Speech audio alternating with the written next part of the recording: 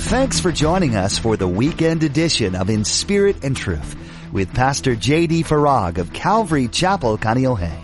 Each Friday and Saturday here on In Spirit and Truth, Pastor J.D. gives a Mideast prophecy update from an Arab perspective as he connects the dots of current events geopolitically with last days prophecies biblically.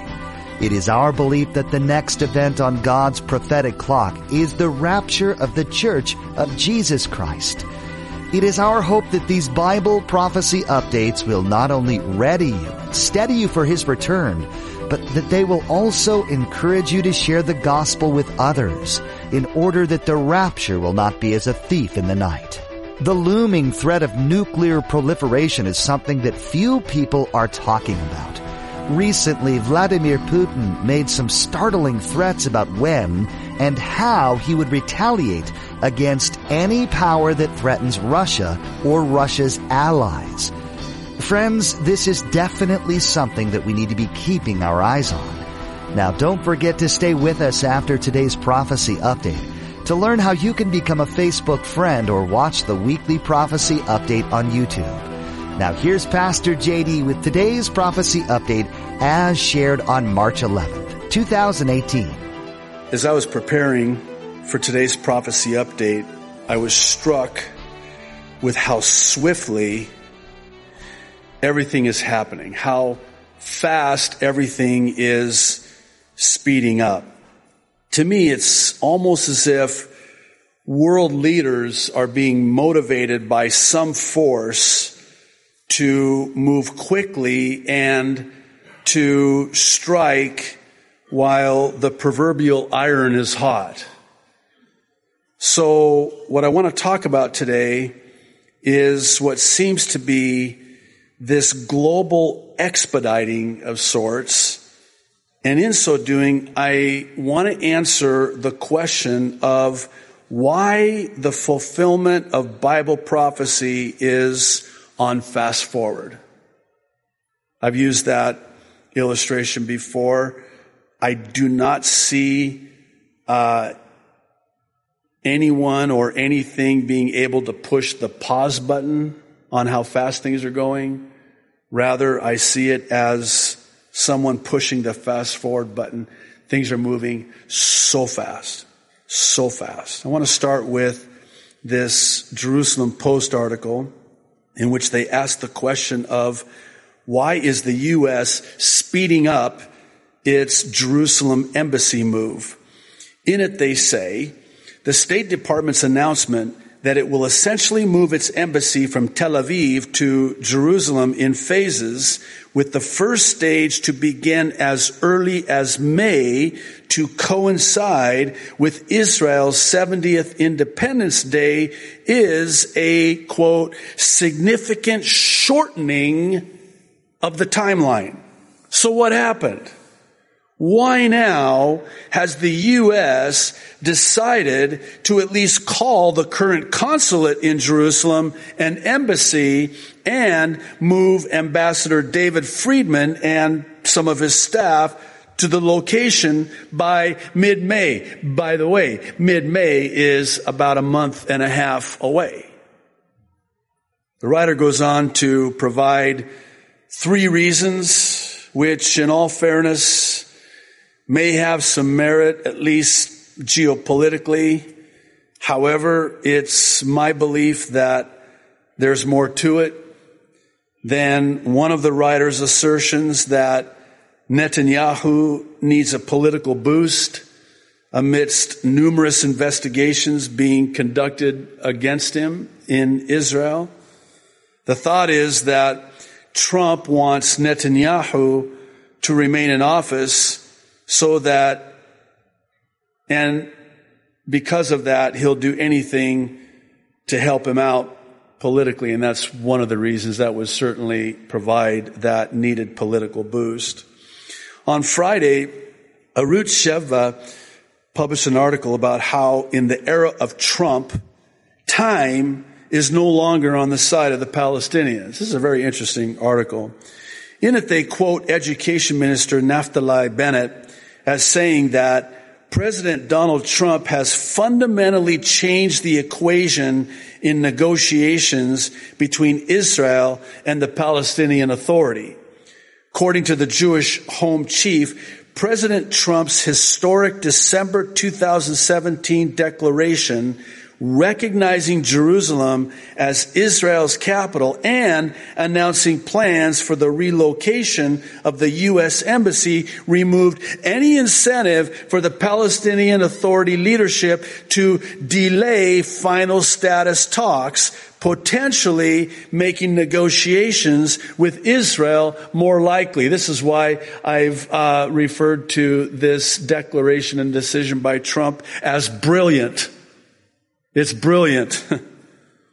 The declaration, argued Bennett, has the potential to, and I'm quoting, please listen, allow or accelerate peace or enable peace. And this is the thought. Listen, the Palestinians, said Bennett, over the past 50 years had a very simple strategy. Time was on their side. So they'll just wait. And every time they wait, they get a better deal. That's true. If you look through 93 through 2000, in 2007, the deal just got better. So why not wait? What he's actually done is reverse that vector, that trend, and suddenly, I like that word suddenly, the Palestinians realize that time is not necessarily on their side and maybe they should start moving. By the way, I was reading an article. I didn't include it today. I may, in the next week or so. But there is some concern about the health of one Mahmoud Abbas. That would be a game changer. That would be a game changer. So we'll see. So there's urgency now on the part of these so-called Palestinians as well.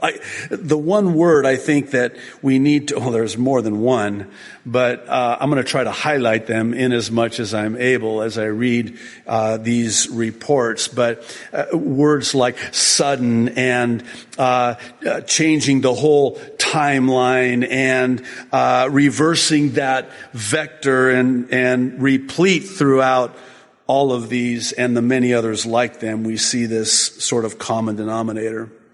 On Thursday, Arutz Sheva also published a report that the Czech president wants the move of their embassy to Jerusalem to be, and here's another word, expedited.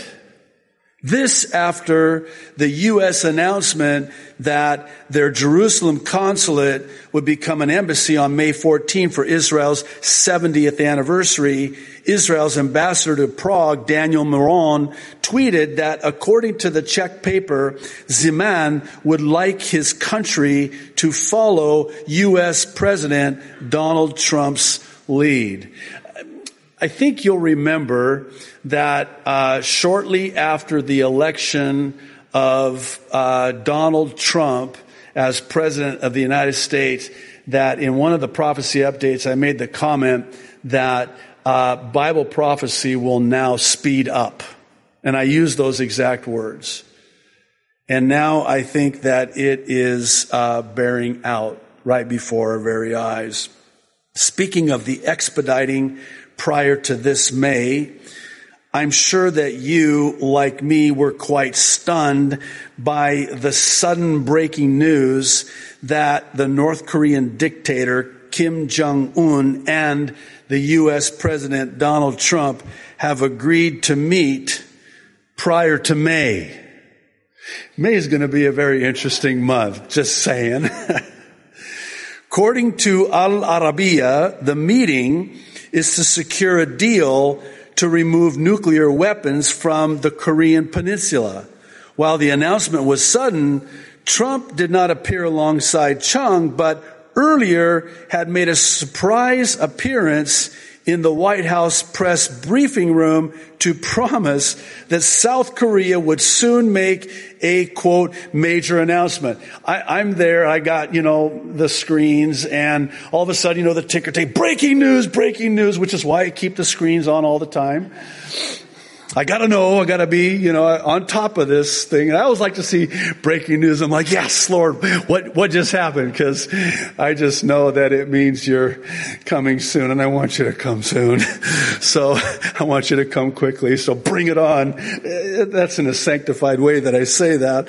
And sure enough, out of nowhere, Trump to meet North Korean dictator. Are you kidding me? This is crazy. What in the world? What's the hurry? What's the urgency? Why before May?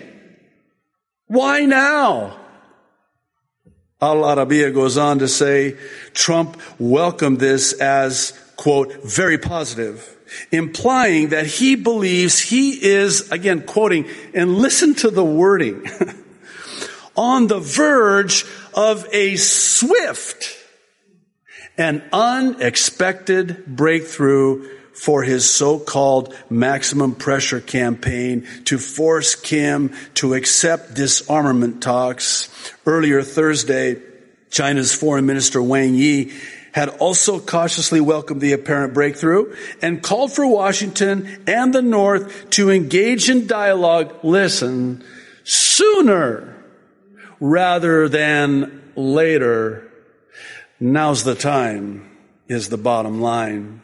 According to Reuters, it seems that Russia, Iran, and Turkey are not going to wait for May, and instead will meet next month in April.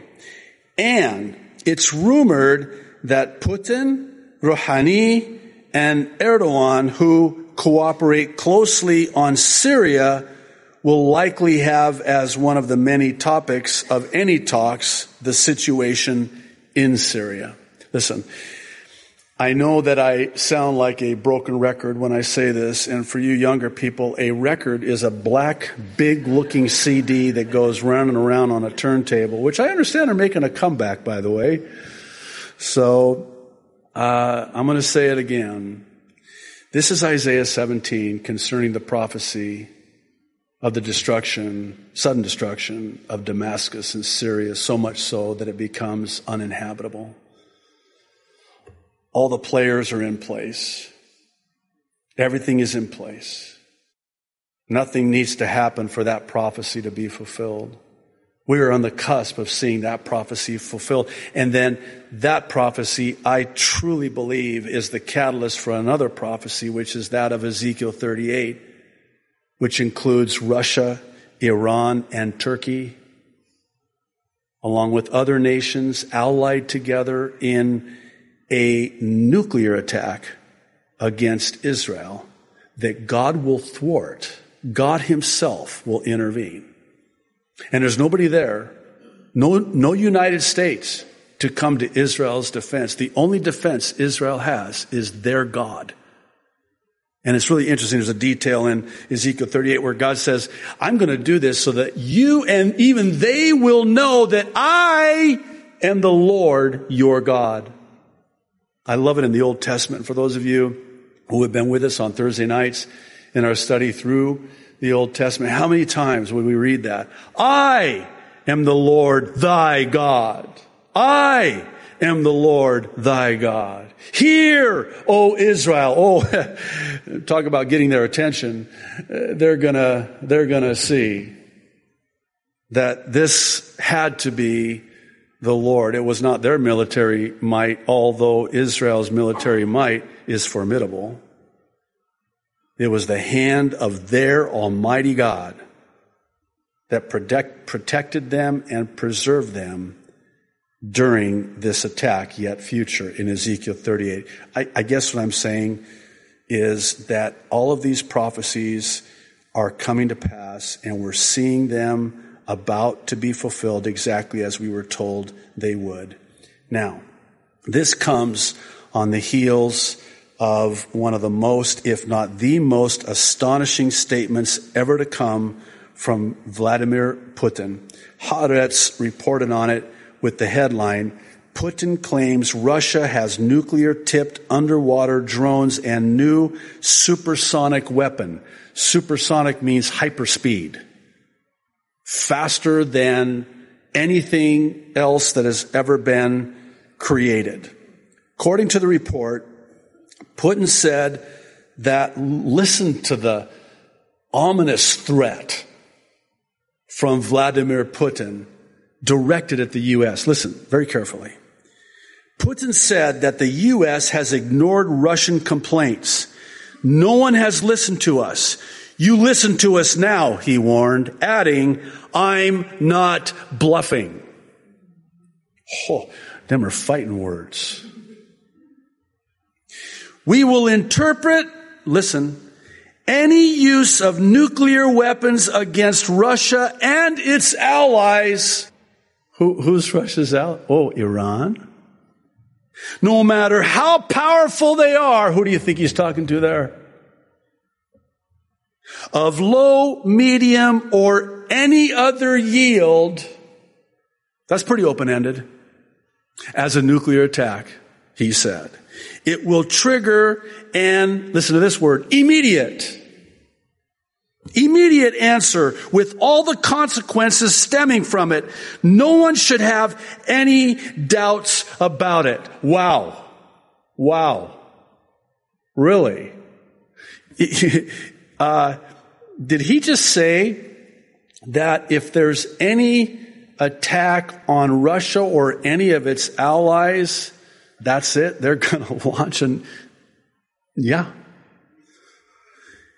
On Thursday, March 1st, Megyn Kelly interviewed Vladimir Putin, and to her credit, she pressed him by asking him this, quote, let us talk about present day and going forward, because what you said today was that you would use these weapons, speaking of the nuclear weapons, if Russia or her allies come under attack. And the question is whether you meant any attack or only a nuclear attack on Russia or its allies. Very important question, because this could mean that if the U.S. and or Israel were to shoot down another drone belonging to Russia and Iran, that would be what Putin would see as a justified use of nuclear weapons. Can you say Ezekiel 38?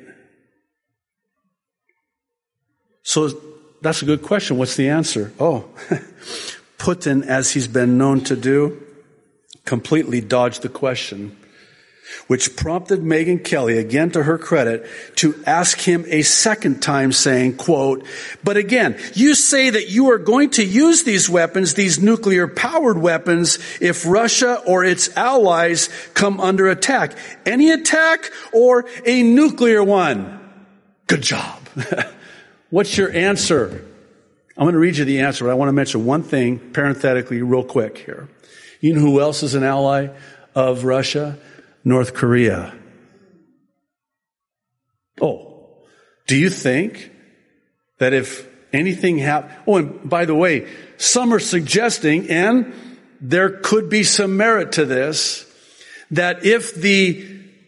what are they calling it? I know they're dubbing it a lot of things. You know, when Trump meets with Rocket Man and they're playing Elton John music in the background, I don't know. But what if that doesn't come out very good? It's being suggested that that's when, if it doesn't end well, then the U.S. does something and launches something against North Korea. North Korea is an ally of Russia. Okay, so Putin, does this mean a nuclear attack or just any attack? Any attack on you or any of your allies? Which is it? Is it both? Listen to his response. There are two reasons why we would respond with our nuclear deterrence forces: a nuclear attack on the Russian Federation or a conventional. What? Conventional? a conventional attack on the Russian Federation, given that it jeopardizes the state's existence. Megyn Kelly then asks, that is consistent with the existing Russian doctrine on the use of nuclear weapons? To which Putin responds by saying, quote, exactly. There are two possible reasons for a nuclear retaliation, end quote. Namely, nuclear or conventional. Listen, I try not to get sensational or provocative, but I don't know how else to say it. This is huge. This is huge. How do I say it without... This changes everything. This declaration changes everything. What Putin, whom some believe is the most dangerous man on the planet, more dangerous than Islam and Islamic terrorism, Putin, this one man. And whenever you think of Russia, you have to include synonymously Iran. Because Russia and Iran for many, many years have had a mutual defense treaty. And so too has Iran and North Korea, by the way. And make no mistake about it, North Korea's nuclear capabilities are also capabilities that Iran and with them Russia have, not will have the delivery systems now to deliver these nuclear devices. Okay. Suffice it to say, everything is speeding up and heating up and revving up like never before. And this brings us to the aforementioned question of why. And at the risk of an oversimplification, the answer is because the Bible tells us that this is exactly what will happen leading up to the Lord's return at the rapture of the church. I'll be more specific. Replete throughout Scripture, we find passage after passage describing this revving up, if you will, with greater frequency and intensity, likened unto that of a woman in labor. What do we know to be true about labor pains? They come with greater frequency and greater intensity. And Jesus himself likened his return to a woman giving birth. His coming would be like the baby coming when a woman gives birth. The woman, you'll forgive during my wife's and I, we couldn't have children for 10 years. We were, we had what they called unexplained infertility. I learned more about the female anatomy than I ever cared to know, but I just know that the woman is dilated to a 10 when that baby is coming. And by the way, when those birth pains start, you don't put them on pause. Can you imagine the doctor coming in saying, you know what, we got to go to lunch. I have a staff meeting, so I know you're having birth pains. We're just going to put them on hold till I get back. No.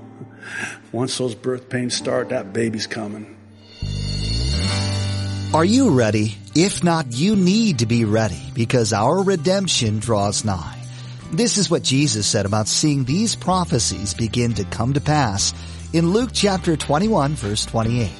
This verse speaks directly to the heart of the prophecy update that Pastor JD shares each Friday and Saturday here on In Spirit and Truth.